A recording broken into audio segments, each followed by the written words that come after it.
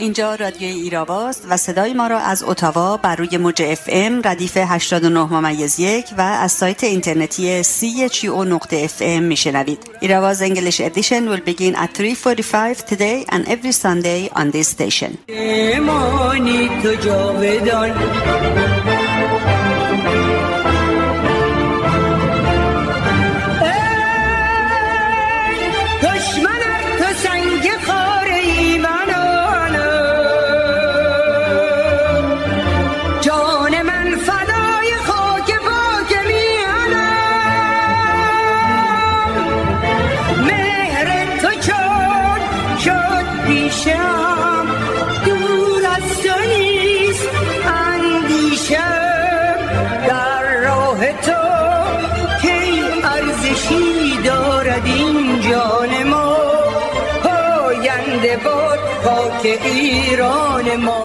تا وقتی آخرین شاه با روده‌های آخرین روحانی خفه نشود، انسان هرگز آزاد نخواهد بود. دنیس دیدرو، فیلسوف فرانسوی. با سلام و درود به شما شنوندگان گرامی رادیو ایراوا، نرگس غفاری هستم و برنامه این هفته 13 تیر 1400 برابر با 4 ژوئیه 2021 رو آغاز می‌کنیم. پس از نگاهی به مهمترین رویدادهای هفته توجهتون رو جلب می‌کنم به گفتگوی رادیو ایراوا با آقای حسن حبیبی و با بخش انگلیسی برنامه این هفته به پایان میرسه.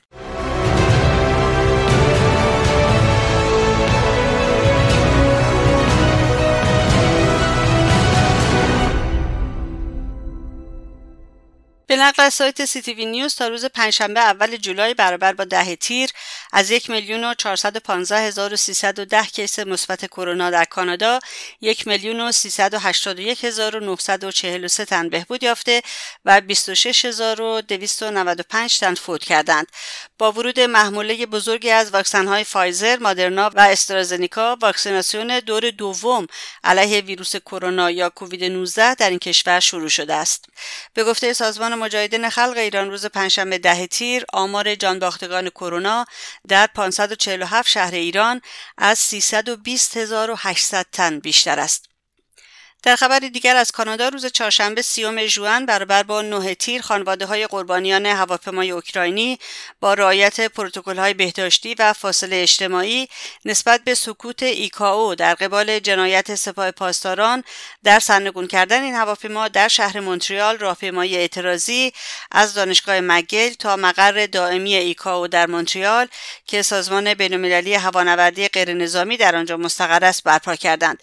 از وظایف سازمان بین‌المللی هوانوردی غیرنظامی یا ایکائو میتوان به امنیت پروازها در سراسر جهان اشاره کرد.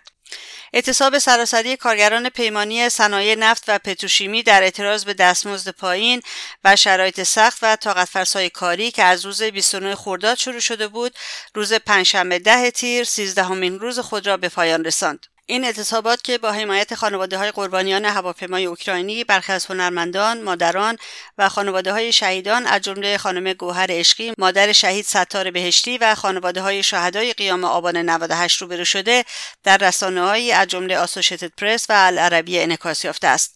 این اعتصابات همچنین از سوی انجمن جهانی پاسداشت حقوق بشر، شبکه سراسری نمایندگان کار NSSN و اتحادیه جهانی صنعت، معدن و انرژی مورد حمایت قرار گرفته است. روز پنجشنبه 10 تیر برابر با اول ژوئیه خامنه‌ای غلام حسین محسنی اژه‌ای را به جای رئیسی به ریاست دستگاه قضایی منصوب کرد. شورای ملی مقاومت در اطلاعیه‌ای در همان روز از جمله اعلام کرد اژه‌ای نزدیک به 4 دهه در مشاغل اطلاعاتی، امنیتی و قضایی دست‌اندرکار اعدام، شکنجه و کشتار بوده است و با هر تعریفی جنایتکار علیه بشریت محسوب می‌شود. خانم رجوی در این باره گفت خامنه‌ای با انتصاب اژه‌ای پروژه تک‌پایه کردن حکومت و دولت حزب اللهی را که از 2 سال قبل شروع کرده بود تکمیل کرد. او با سلاخی باندهای رقیب و در دست گرفتن کامل افسار 3 قوه بیهوده تلاش می‌کند سرنگونی محتوم را به تأخیر بیاندازد، اما تنها خشم و انزجار بیشتر مردم را به دست می‌آورد. هر 3 نفر رئیسی، اژه‌ای و قالیباف به خاطر نسل‌کشی و جنایت علیه بشریت باید در برابر عدالت قرار گیرند. سون انگل راسمسن، خبرنگار وال استریت، روز پنجشنبه اول جولای برابر با 10 تیر درباره محسن اژه‌ای تازه منصب که به گوشخوار معروف است در توییتی نوشت: ولی فقیه رژیم غلام حسین محسن اژه‌ای را به عنوان جانشین رئیسی به ریاست قضاییه منصوب کرد. رئیس جدید قضاییه، وزیر سابق اطلاعات تحت مدیریت احمدی نژاد، متهم به سرکوب آزادی مطبوعات و در دهه 90 میلادی دستور روبودن و قتل یک مخالف را داده است. گفتنی است که محسنی اژه‌ای چند سال پیش که در موضع دادستان دادگاه ویژه روحانیت بود، در خلال جلسه هفتگی هیئت نظارت بر مطبوعات با عیسی سحرخیز نماینده مدیران مطبوعات گلاویز شد، قندان به سوی او پرت کرد و سپس گوش و شانه او را گاز گرفت. در خبر دیگر، مقاومت ایران خود را برای برگزاری یک گردهمایی جهانی دیگر آماده می‌کند. گردهمایی جهانی ایران آزاد روز شنبه 10 ژوئیه در شبکه اجتماعی زوم برگزار می‌شود و به طور همزمان از سیمای آزادی پخش می‌گردد. سال گذشته این گردهمایی توانست 30,000 نقطه در 102 کشور جهان را به هم و به مقر مجاهدین در آلبانی اشرف 3 وصل کند. به نقل از هرانا 10 تیر روز سه‌شنبه 8 تیر برابر با 29 ژوئن بر اثر شلیک مستقیم نیروهای حکومتی در محدوده دشت سمسور از توابع شهرستان بم، 2 تن به نامهای سلام شهبخش و حمیدالله شهبخش به ظن حمل مواد مخدر کشته شدند. گزارش‌ها از زندان لاکان رشت حاکی از عدم رعایت پروتکل‌های قرنطینه در این زندان میباشد. سایت کمیسیون زنان شورای ملی مقاومت در این باره خبر داد که در پی پذیرش 9 ورودی جدید به این زندان، 15 تن از زندانیان قبل از پایان دوران قرنطینه‌شان ترخیص و به بند عمومی زنان فرستاده شدند. این اقدام به طور خاص در زمانی که همه‌گیری کووید 19 دوباره در زندان‌ها و شهرهای سراسر کشور در حال افزایش است، اقدام بسیار خطرناکی است. هوای گرم و شرجی در رشت پوشیدن ماسک را دشوار می‌کند، به طور خاص برای این زندانیان که 8 ساعت در روز تهویه بندشان خاموش میباشد. در پاسخ به اعتراضات زندانیان، مسئولین زندان لاکان رشت به آنها گفتند که در صورت ورود تعداد بیشتری از زندانیان جدید، آنها را بدون طی دوران قرنطینه مستقیم به بند زنان خواهند فرستاد. کانون‌های شورشی در تهران، قزوین، اندیمشک، اهواز، کرمان، اصفهان و کرج با شعارنویسی و چسبانیدن عکس‌های رهبران مقاومت ایران فعالیت‌های خود را ادامه می‌دهند. آنها اخیراً در عکس‌ها و ویدیوهای ارسالی به سیمای آزادی با حمل سلاح آمادگی خود را برای سرنگونی رژیم آخوندها اعلام کردند. ایرانیان هوادار مقاومت ایران و خانواده‌های قتل عام شده تابستان 67 نیز روز چهارشنبه در محل دادگاه جنایی بین‌المللی لاهه در آکسیونی اعتراضی ضمن تسلیم شکایت از ابراهیم رئیسی از دادگاه لاهه خواستار محاکمه رئیس جمهور جدید خامنه‌ای شدند. و چند خبر اعتراضی. روز پنجشنبه 10 تیر بازاریان اعتصابی گناوه نسبت به قتل اسماعیل حسینی در روز 4 تیر و روز چهارشنبه 9 تیر جمعی از متقاضیان استخدام در آموزش پرورش که در آزمون استخدامی سال 99 قبول شدند و به کارنامه سبز معروفند، نسبت به عدم استخدام در تحسن شبانه روزی 3 روز و 3 شب مقابل این وزارتخانه و صدها تن از شهروندان مریوان نسبت به قطعی برق در مقابل اداره برق شهرستان مریوان تجمعات اعتراضی برگزار کردند. و این بود نگاهی به مهمترین رویدادهای هفته. برای دسترسی به پادکست برنامه‌های ایراوا به وبسایت ما radioirava.com مراجعه بفرمایید و رادیو ایراوا رو هم در شبکه‌های اجتماعی یوتیوب، فیسبوک، توییتر، تلگرام و اینستاگرام دنبال کنید. لطفاً ایستگاه رادیویی CHU رو هم در توییتر و فیسبوک دنبال کنید.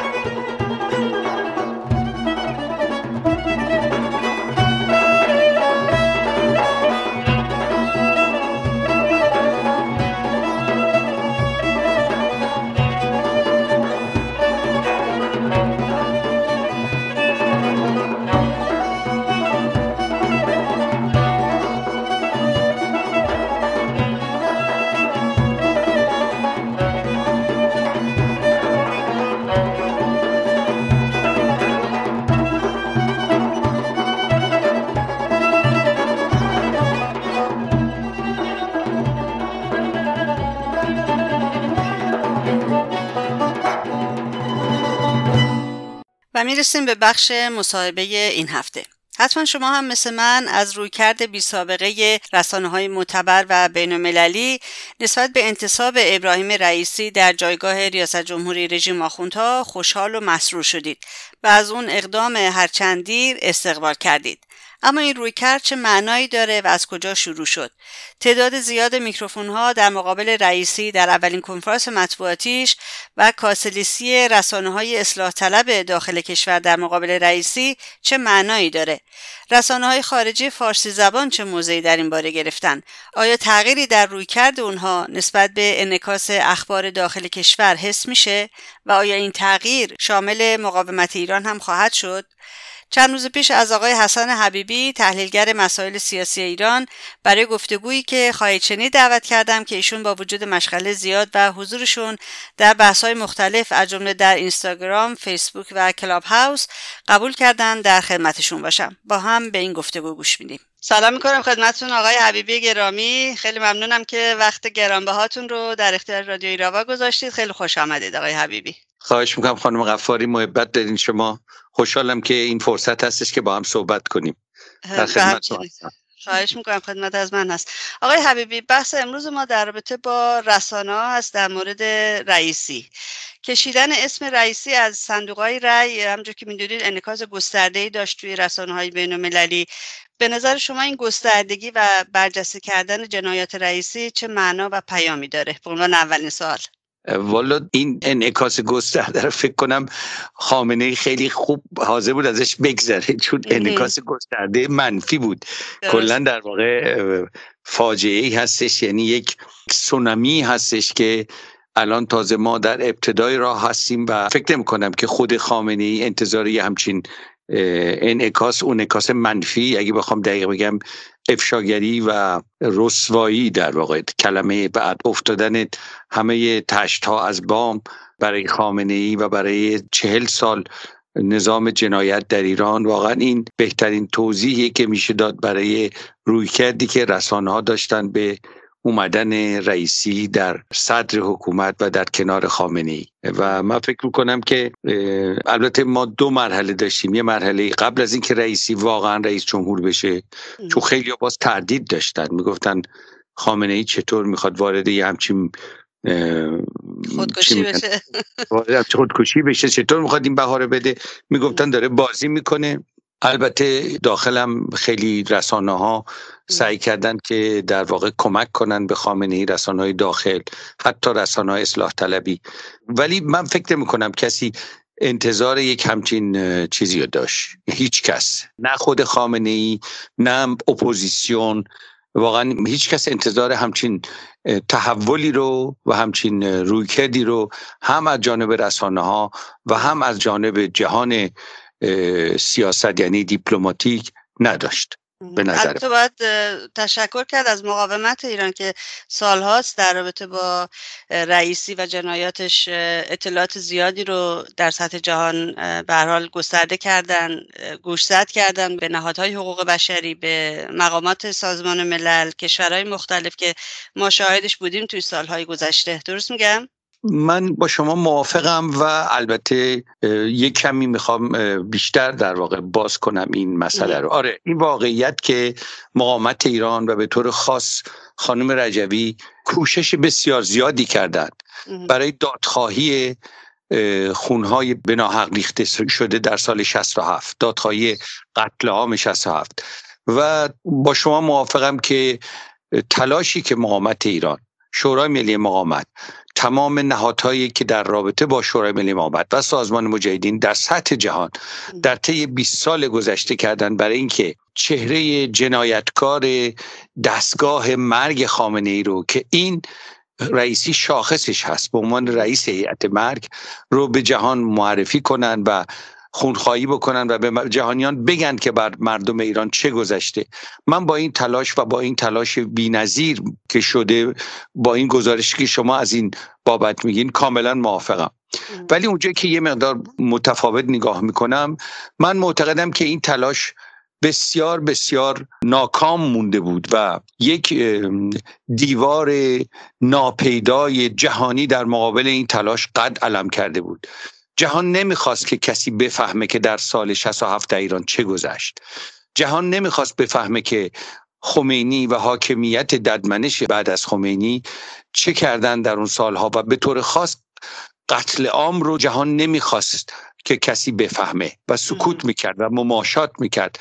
اگه من بخوام بگم که اصلی ترین مشخصه قتل عام 67 چی هست، در بین این مشخصه ها که مثلا قتل عام بسیار خونینی بود، قتل عام بسیار در مدت کوتاهی اتفاق افتاد، مثلا چند ماه بیشتر طول نکشید، بسیار مظلومانه قربانیان به دار کشیده شدن چون زندانیان سیاسی دست بسته بودن. همه اینا مشخصه های قتل عام 67 هست، ولی اصلی ترین مشخصش این نیست. به نظر من اصلی ترین مشخصه قتل عام 67 این بود که در سکوت انجام شد. یعنی در زمانی قتل عام، ببین ما الان در ترکیه نیستیم که فرض کنیم 100 سال پیش قتل عام ارمنی ها بود که خب اصلا رسانه‌ای نبود، مطبوعاتی نبود، اخبار پنهون می بود. ما در اوج قدرت رسانه‌ای و فضای مجازی و در اوج جهان اطلاعات و تبادل اطلاعات با یک سکوت حیرت انگیز، جنایتبار، مشمئز کننده‌ای در رابطه با قتل عام 67 روبرو بودیم. نمیدونم شما با من موافق هستید یا نیستید سر این مسئله؟ بله که بله. چقدر مقاومت میشد سر این که این مسئله افشا بشه و حتی در کادر سازمان‌های حقوق بشری، همین عفو بین الملل، همین کمیسیون حقوق بشر سازمان ملل، همین گزارشگر ویژه گالیندوپول، مگه گالیندوپول در زمان قتل عام‌ها در ایران نبود؟ مگه خودش شاهد نبود؟ پدر من به من گزارش داد که وقتی که گالیندوپول اومده بود ایران، بلند شده بود با هم مادر من رفته بود اونجا به دیدار گالیندوپول که بره و اونجا دیده بود که خانواده‌های زیادی اومدند ولی تمام خیابون‌های اطراف رو بستن و نمیذارن کسی به سمت اونجایی که به اصطلاح قرار بود گالیندوپول ملاقات بکنه یا دیده بشه و معدودی آدم رو که دستچین شده بود برده بودن تا گزارشات دروغین بدن. یعنی زیر چشم سازمان ملل این قتل عام انجام شد و این مشخصه سکوت، این دیوار سکوت یک تبانی بر سرش بود. نه تنها آخوندها در ایران بر این سکوت اصرار داشتند، جهان هم در این سکوت مماشات میکرد. دولت‌های جهان، سازمان‌های حقوق بشری بر این سکوت اصرار داشتند و شما امروز ببینید که کار به جایی رسید که از یک جای بیگمان، از جایی که شخصا من تصورش رو نمی کردم که برآمدن رئیسی یه همچین تأثیری داشته باشه. شما ببینید از اون موقع که این اومده انگار که یک دفعه یک انفجار خبری در رابطه با این قتل عام زده بیرون. خود من چندین مراجعه از خبرنگارای مختلف داشتم که از من می‌خواستن که صحبت کنم سر قتل عام 67 یا اینکه بازماندگان قتل عام 67 رو بهشون معرفی کنم. شما ببینید همین موضع‌گیری بسیار قاطع و بسیار صریح سازمان عفو الملل که خواهان محاکمه یک رئیس جمهور الان، ببین خیلی ساده، مال قبل از رئیس جمهور شدنش نیست، خواهان محاکمه رئیس جمهور یعنی مقام اول رسمی یک کشوریه. یا اینکه مثلا جاوید رحمان که دیروز اون موضع‌گیری بسیار درخشان رو کرد، اینا همه واقعا بسیار حیرت انگیزه. انگار که حالا من که نمیدونم بگم کار خدا بود یا به هر حال کار تقدیر بود یا کار قانونمند مبارزه مردم ایران بود که این داستان، یعنی برآمدن رئیسی، این دیوار سکوت رو شکست. به نظر من این اصلی ترین نتیجه‌ایه که از این تحول میشه گرفت. یعنی آنچه که بسیار مهمه، از همه چیزهای دیگه مهمتره، در زمینه خارجی، در زمینه به اصطلاح افکار عمومی بین‌المللی، در زمینه سیاست دولت‌های اروپایی، این مهمترین مسئله است. شاخص اینه. البته تبعات دیگه هم داره، هم در زمینه سیاست بین‌المللی، هم در سیاست داخل و هم در تعادل قوا. این مسئله تعادل قوا رو میشکنه، تغییر میده. یعنی شما امروز با رژیمی سر و کار دارید در مقایسه با 15-20 روز پیش که هر کی ازش حرف میزنه در رسانه‌های آزاد در اروپا از رژیمی حرف میزنه که کشتار کرده.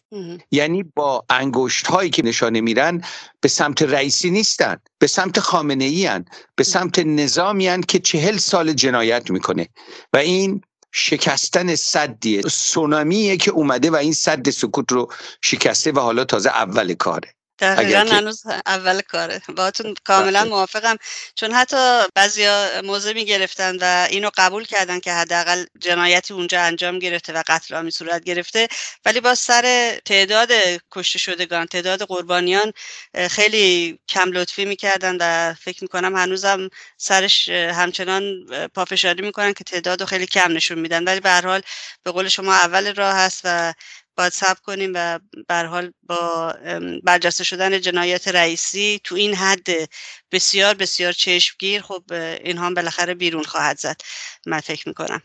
بله. آقای حبیبی، در داخل کشور این برداشته شده، در پوش این تنون خونین تازه برداشته شده دیگه. حالا اینکه تو چه خبر بوده حتما که به گام‌های بعدی. درسته، دقیقاً همینطوره. آقای حبیبی، در داخل کشور هم به طب خب رسانه‌های حکومتی، چون ما رسانه غیر حکومتی که در داخل کشور نداریم، همه حکومتی هستن، از رئیسی گفتند و نوشتن، ولی در اولین نشست خبری رئیسی به نظرم تعداد زیاد میکروفون ها جلب توجه بیشتری میکرد نسبت به اینکه چه کسی الان رئیس جمهور شده اونجا. به نظرتون دلیل اینکه اینقدر میکروفون جلوی رئیسی چیده بودن چی بود؟ چی رو میخواستن ثابت کنن؟ والا من فکر می‌کنم اگر که خامنه‌ای عقلش سر جاش بود اصلا میکروفونی جلو رئیسی نمیذاشت، اصلا رئیسی رو نمی آورد حرف بزنه، چون اول حرف زدنش که تبدیل شده به جوک روزمره و جوک مردم ایران. ولی خارج از این شما می‌بینید میکروفون یه مشروعیتی توش هست. میکروفون یعنی آزادی، میکروفون یعنی آزادی بیان. هر جا میکروفون هست یعنی آزادی داره موج میزنه. اینها دقیقاً با چیدن اگه میتونستن 2 تا میز دیگه میذاشتن دو طرف، در واقع با چیدن انبوه میکروفون میخواستن تظاهر بکنن به اینکه یک به اصطلاح یک عنصر یا یک پدیده به اصطلاح که جنسش دموکراتیک هستش و جنسش از گفتگو و بیان و عرضم به شما که رسانه و اینا هستش، یعنی دقیقاً عکس اون چیزی که هست.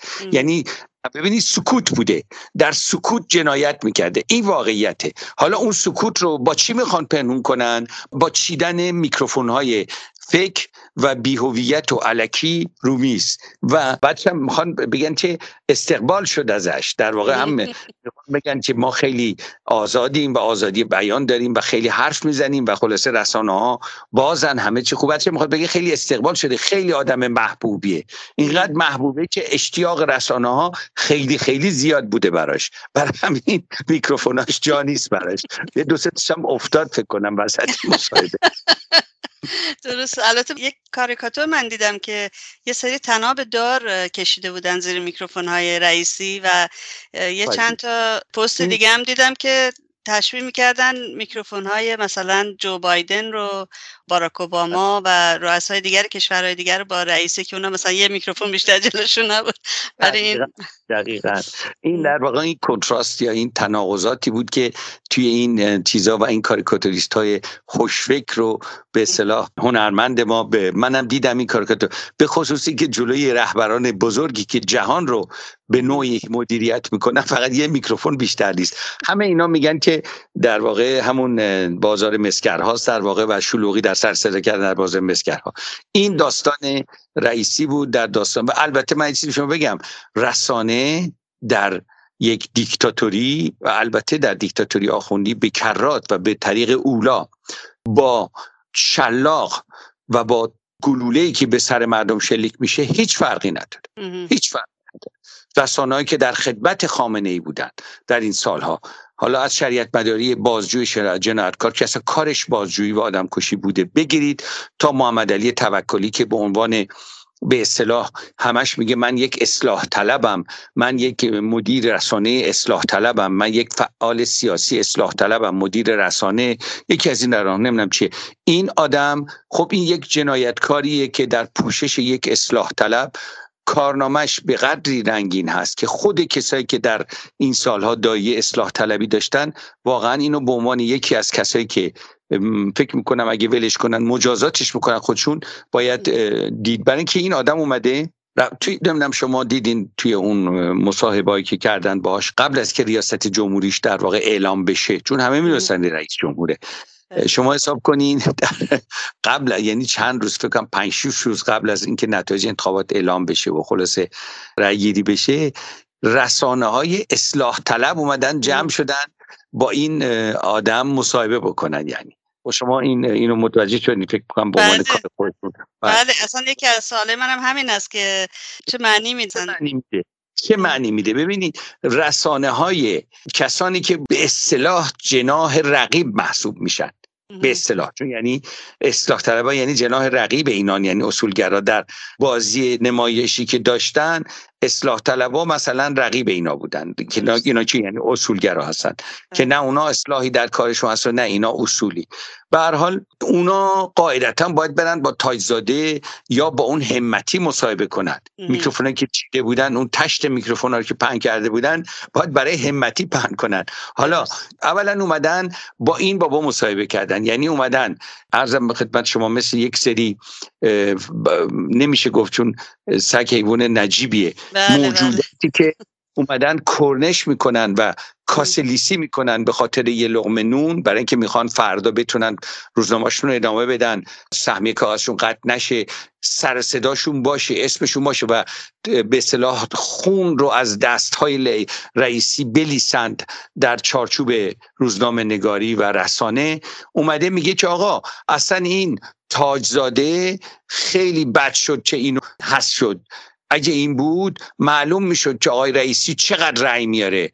الان که این تاجزاده نیامده و حذف شده، این حقانیت آقای رئیسی کمرنگ شد چون رقابتی نیستش. ببینید چی داره میگه. یعنی به عنوان رسانه اصلاح طلب اومده حرف میزنه. میگه آقای رئیسی اینقدر خوبه، اینقدر شیرینه، اینقدر گوگل پسره که اگه خودش انتخاب میشد در مقابل تاجزاده، اون موقع میدیدین که مردم چقدر به این رئیسی رأی میدادن. حالا درسته چه بهش رأی میدن، ولی خب حیف رقابتی نیست. یعنی میخواد بگه که اینا دیگه کاسای به طور مشمئز کننده‌ای و به طور به اصطلاح تهوع آوری کاسه‌های داغ‌تر از آش خامنه‌ای هستند و این اون به اصطلاح سیرکی که درست کردن اینا رو هم آوردن توش به عنوان رسانه‌های اصلاح طلب. حالا مردم بیگناه ایران، مردم شریف ایران، مردمی که قربانی این خیمه شب بازی بودن تو این 26-7 سال، واقعا چه کشیدن و چه بهایی دادن و چه خونهایی ریخته شد با این بازی تهوع آور، بازی ننگین، بازی اصلاح طلبی، فریب اصلاح طلبی.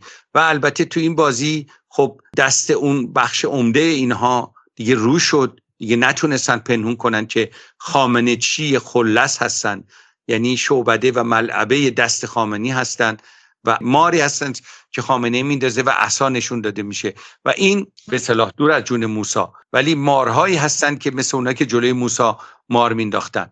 و خلاصه مسئله به این صورت بود که خب حاصلش این شد که یه سریشون دیگه طاقت نیاوردن، مثل موسوی و یک چند نفر دیگه شون خب نرفتن دیگه، خودشون رو جدا کردن از این صف. کسایی که واقعا دیگه هیچ جوری حاضر نبودن آخر عمری دیگه این یک قرون آبروشون هم بره.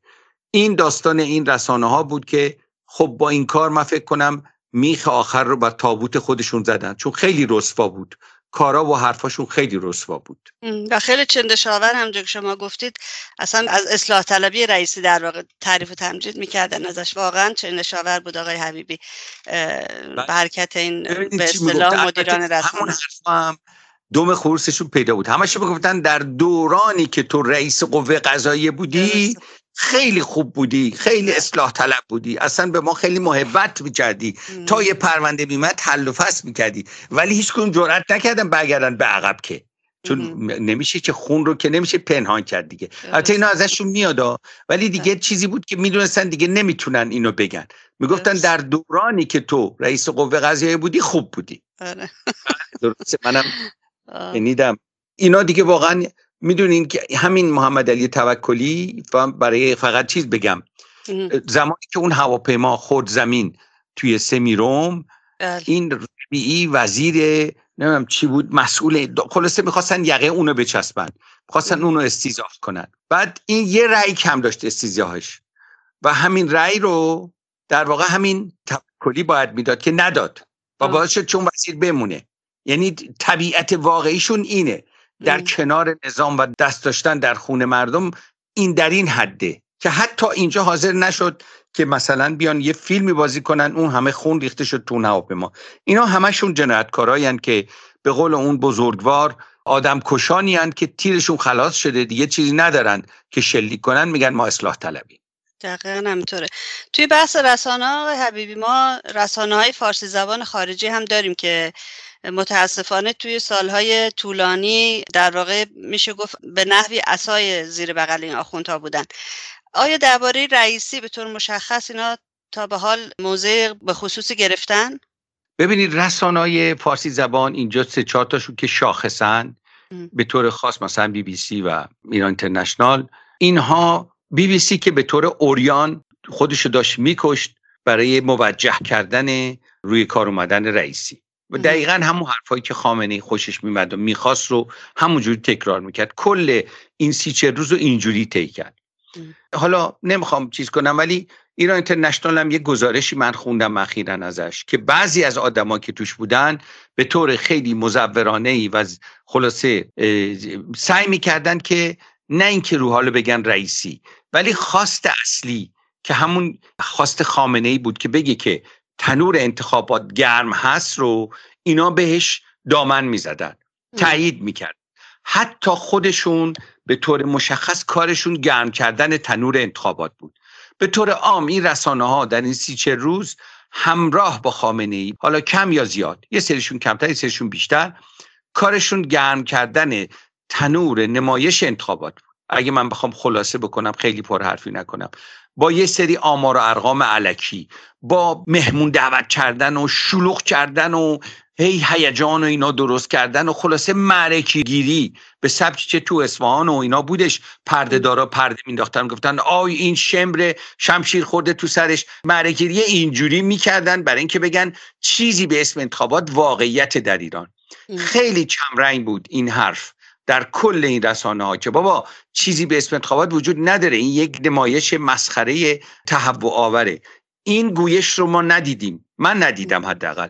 و یه گزارش الان با اومدن رئیس چی؟ شما تغییری حس میکنید تو این رسانه ها؟ بله من یه تغییر جدی حس میکنم. آمدن رئیسی تعادل قوا رو تغییر داد در فضای به اصطلاح خارج کشور، به این معنا که با توجه به رویکردی که رسانه‌های غیر فارسی داشتن و انبوهی مطلب که منتشر شد، همین امروز است روزنامه مهم سوئیس، همین امروز روزنامه 24 مینوتن، یک روزنامه سراسری هستش. می‌دونید که سوئیس یک جمهوری فدراله، ولی این رسانه سراسریه. نوشته که رئیس جمهور ابراهیم رئیسی آیت الله اعدام‌ها، تیتر زده، دستاش یه جوری نشون داده انگار که مثلا دستاش خونیه. ببینید ما انبوهی از این گزارشات و از این جور چیزا توی رسانه ها داشتیم و این نشون داد که فضای رسانه‌ای مطبوعات اروپا و آمریکا حاضر نیست که روال قبلی رو در رابطه با رژیم و آخوندها و رئیس جمهوراش بره. یعنی با توجه موضع‌گیری به عفو بین‌الملل، به قدر این موضع‌گیری قاطع هست و مهم هست، این رسانه‌ها دیگه جرئت نکردن توی اون خط برن، یعنی ادامه دادند اون برخورد عفو بین‌الملل رو. و این کم کم کم کم منجر به یک چرخشی در فضای سیاسی شد. ببینید تا همین الان که با شما صحبت میکنم، هیچ دولت یا رهبر اروپایی یا کشورهای غربی، کشورهای مهم، تبریک نگفتن به رئیسی. یعنی میدونید که اصلا مرسوم نیست این دیگه، معمولا ظرف 24 ساعت 48 ساعت تبریک میگن، به جز یه مش آدم کش تروریست مثل چی اسمش این قصاب سوریه اول نفر بود دیگه، بشار اسد. آره، قصاب سوریه، حسن نصرالله، آدم کش توی عراق، کی اون مالکیه توی عراق، نمیدونم اردوغان، کسایی که تو اردوی روسیه هستن، کره شمالی، نمیدونم کوبا، اینا کسایی هستن که کسی تو دنیا به جای راهشون نمیده، به جای نمیگیردشون. اینا همه کسایی هستن که در جهان جای ندارند، به حساب نمیان. ولی رهبران مهم کشورهای جهان، کشوری که سرشون به تنشون میارزه، قدرت‌های جهانی، هیچ کدوم تبریک نگفتن. این فضای واقعیه. رسانه‌های فارسی زبان خارج کشورم این واقعیت رو میفهمن. برای همین ما به نوعی در واقع اولا ادامه اون فضای قبلی رو دیگه توشون نمیبینیم، یعنی اون شور و شوق و فتوری که میکردن برای روحانی و برای خاتمی و قبلش و این کارا رو دیگه نمیبینیم توشون. و یه جورایی میبینیم که یک همراهی به اصطلاح خیلی شرمگینانه‌ای از این فضایی که در خارج از ایران ایجاد شده، در این فضای دادخواهی، یک همراهی شرمگینانه‌ای ما ازشون میبینیم. کم کم دارن به این سمت میان، مثل این که دیگه تعادل قوا رو فهمیدن. این برداشتی که من دارم از رویکرد رسانه‌های فارسی زبان. البته سعی میکنن به موضوعات فرعی بپردازن، چیزای دیگه پررنگتره. نمیدونم، حتی من فکر میکنم کسانی که به عنوان تحلیلگر چقدر جولان میدادن توی این رسانه ها و تحلیلگر و کارشناس و اینا خیلی دیگه الان کم پیدا شدن. ما شاهد اون شور و فتور و اون جوش و خروش قبل از انتخابات دیگه اصلا نیستیم توی این رسانه ها. موضوعاتشون فرقی شده و یه سکوت ضمنی در واقع. درسته. در مقابل فکر میکنید با آمدن رئیسی و آشکار شدن جنایاتش، این گستردگی انعکاسات توی رسانه‌های بین‌المللی و عفو بین‌الملل و اینها، فکر میکنید رویکرد رسانه‌های فارسی زبان خارجی نسبت به مقاومت ایران چقدر تغییر خواهد کرد به نظرتون؟ من فکر میکنم که رویکردشون مجبوره که تغییر بکنه و تغییر خواهد کرد، ولی همونطور که گفتم دنبال روی رسانه‌های غیر فارسی، یعنی رسانه‌های مهم خارجی خواهند بود. ما شاهد این بودیم که مثلا BBC ورلد سرویس برای اولین بار مصاحبه‌های بسیار خوبی با زندانیان سیاسی هوادار مجاهدین داشت، یا یک گزارش خیلی طولانی داشت با آقای حسین عابدینی که نماینده شورای ملی مقاومت تو انگلیس هست. اینها چیزای جدیدی هستند، ما قبلا از این چیزا کم داشتیم یا نداشتیم و اینها شاخص همین فضا هستند. ببینید آقای احمد، اسم کوچکش احمده و اسمش رو یادم رفته، که زندانی سیاسی مقاومی بوده در زندانها تا اون اعدام‌های سال 67. ایشون خب یک شاخص هست از اون دوران و نقطه مقابل رئیسی هست. کسی که میخوان رئیسی رو افشا کنن میرن سراغ قربانیانشون و بازماندگان قربانیان و خانواده‌های قربانیان. طبیعتاً این رسانه‌ها ما شاهد بیش از این در کشورهای دیگه هم بوده، در کشورهای دیگه هم ما کم و بیش داریم میبینیم. اروپا خیلی خوب شروع کرده و میدونید که به زودی مقاومت ایران یک گرد همایی برگزار میکنه در هفته دیگه، روز شنبه در ساعت 2:45 ساعت 3 یک گرد همایی مجازی داره در به اصطلاح زوم و این گرد همایی به نظر من مکمل اون نه بزرگی که مردم ایران به خامنه‌ای گفتن.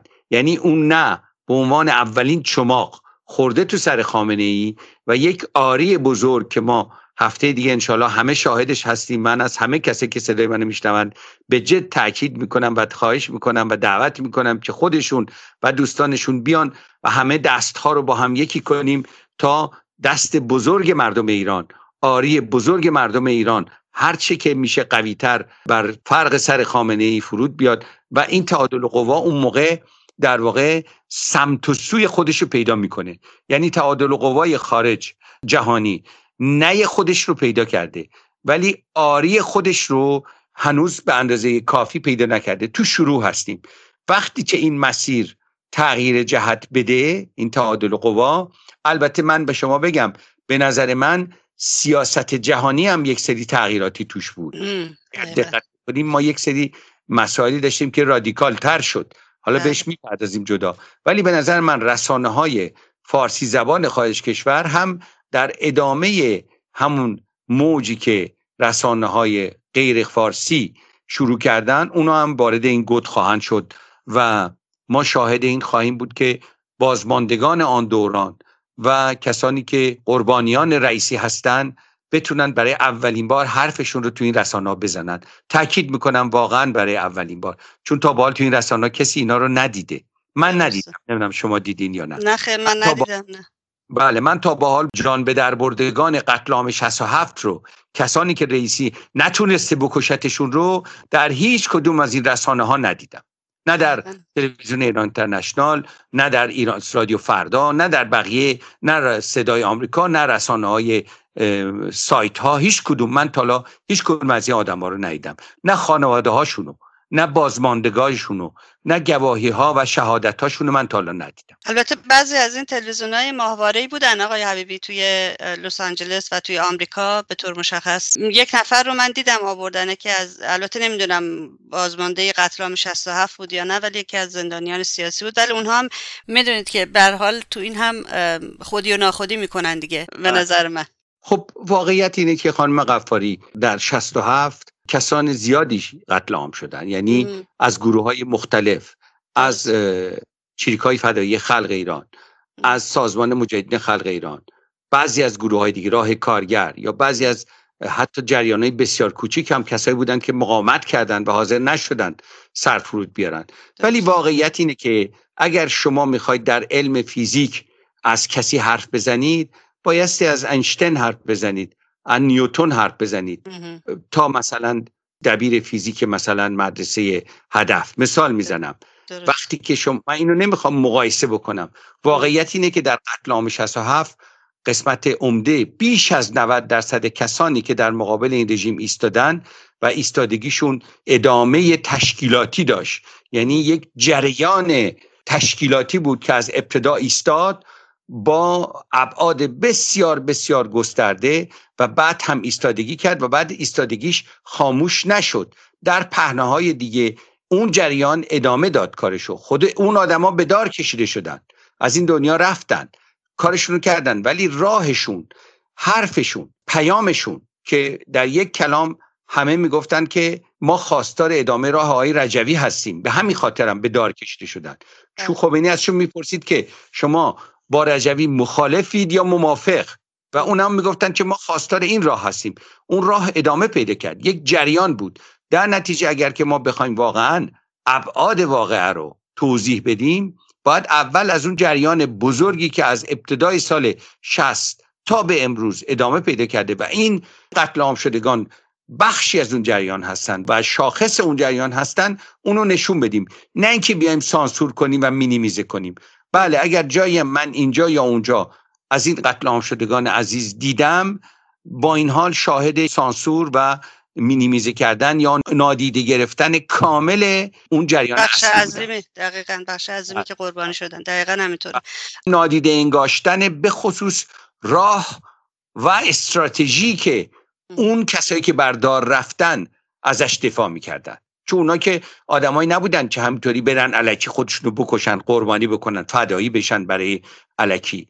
اونا یک استراتژی رو میخواستن پیش ببرن. اون چی که ما میبینیم شاهد نادیده انگاشتنش هستیم، همین استراتژیه که من بهش خواهم پرداخت. رئیسی حاصل این استراتژیه. برآمدن رئیسی، رسیدن نظام به رئیسی حاصل همون استراتژیه، حاصل همون تناب‌هاست، بردارها. دقیقاً همینطوره. آقای حبیبی، امیدوارم که ما به زودی شاهد دادگاهی شدن رئیسی و کل نظام باشیم و شاهد سرنگونی رژیم آخوندها به طور کل باشیم و مملکتمون به آبادی و آسایشی برسه. خیلی ممنونم از وقتتون آقای حبیبی، روزتون بخیر. متشکرم، خیلی ممنون از وقتی که به من دادید، با آرزوی پیروزی مردم ایران.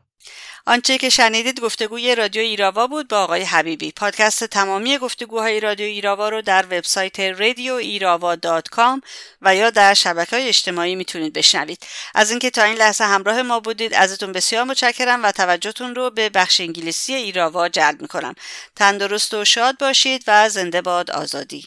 Good afternoon, my name is Narges Ghaffari and you're listening to Radio Irava on CHUO 89.1 FM and CHUO.FM in Ottawa. Today is July 4th, 2021.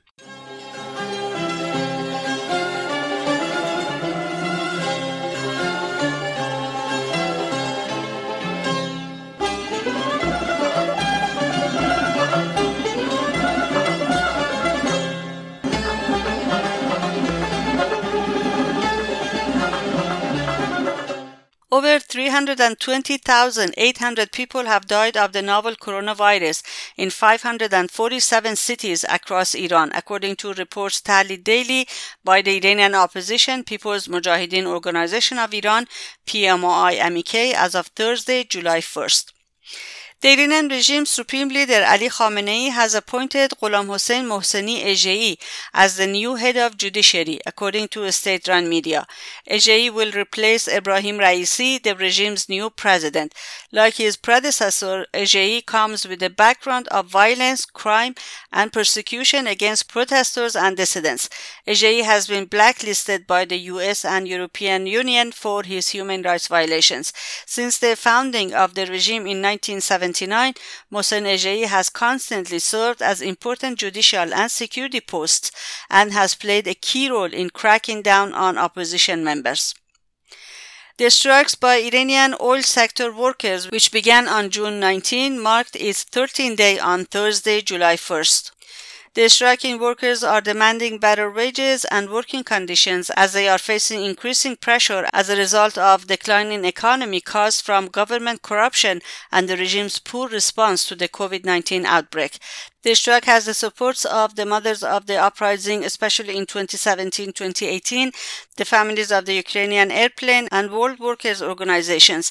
The protesters stress that they will continue their strike and will further expand them if their demands are not met. Since the beginning of the strike, June 19, the movement has expanded to more than 70 companies in more than a dozen cities across Iran.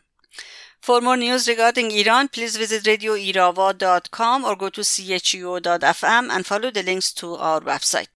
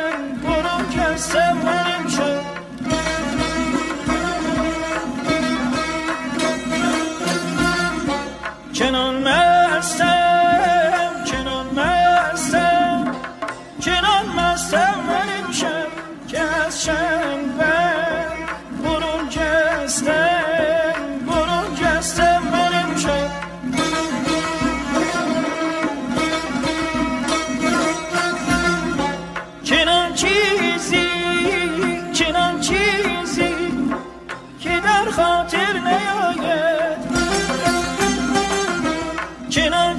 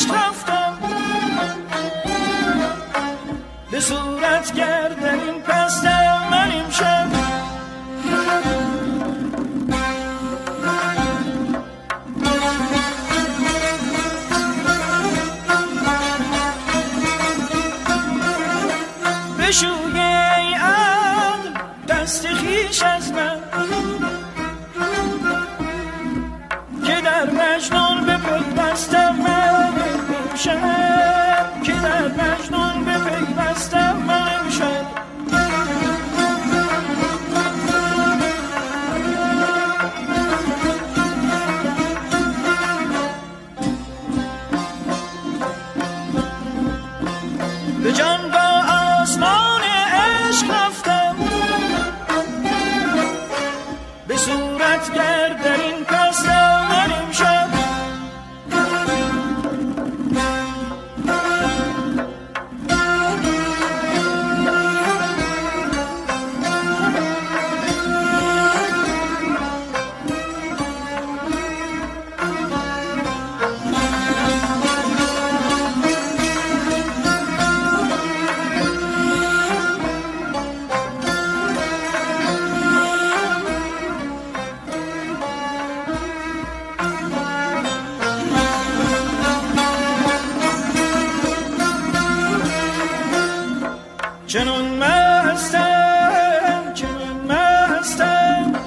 چنان مستم من امشب که از شربت برون کستم من امشب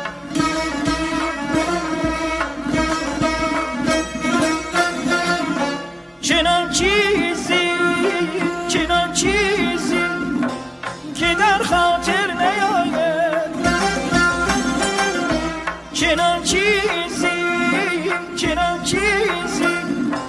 که در خاطر نیاید چنان استم من امشب چنان استم من امشب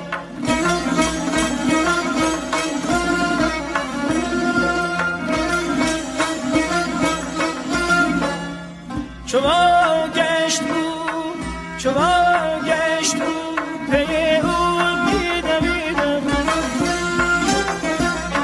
چو گشت بود پی او میدویدم دمی از پای ننشستم من امشب دمی از پای ننشستم من امشب دمی از پای ننشستم من امشب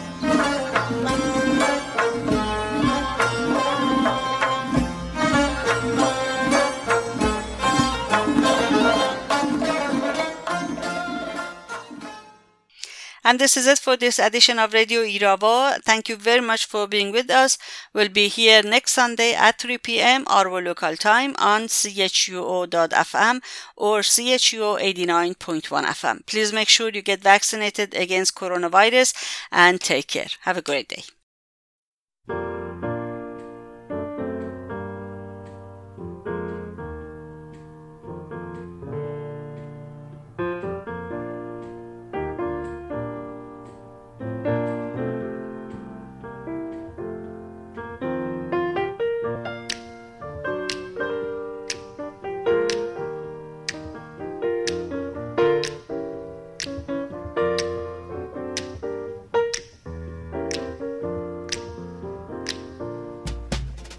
I wish I knew how it would feel to be free. I wish I could break all the chains holding me. I wish I could say all the things that I should say. Say them loud, say them clear for the whole round world to hear. I wish I could share all the love that's in my heart. Remove all the bars that keep us apart. I wish you could know what it means to be me. Then you'd see and agree that every man should be free. I wish I could give all I'm longing to give. I wish I could live like I'm longing to live. I wish I could do all the things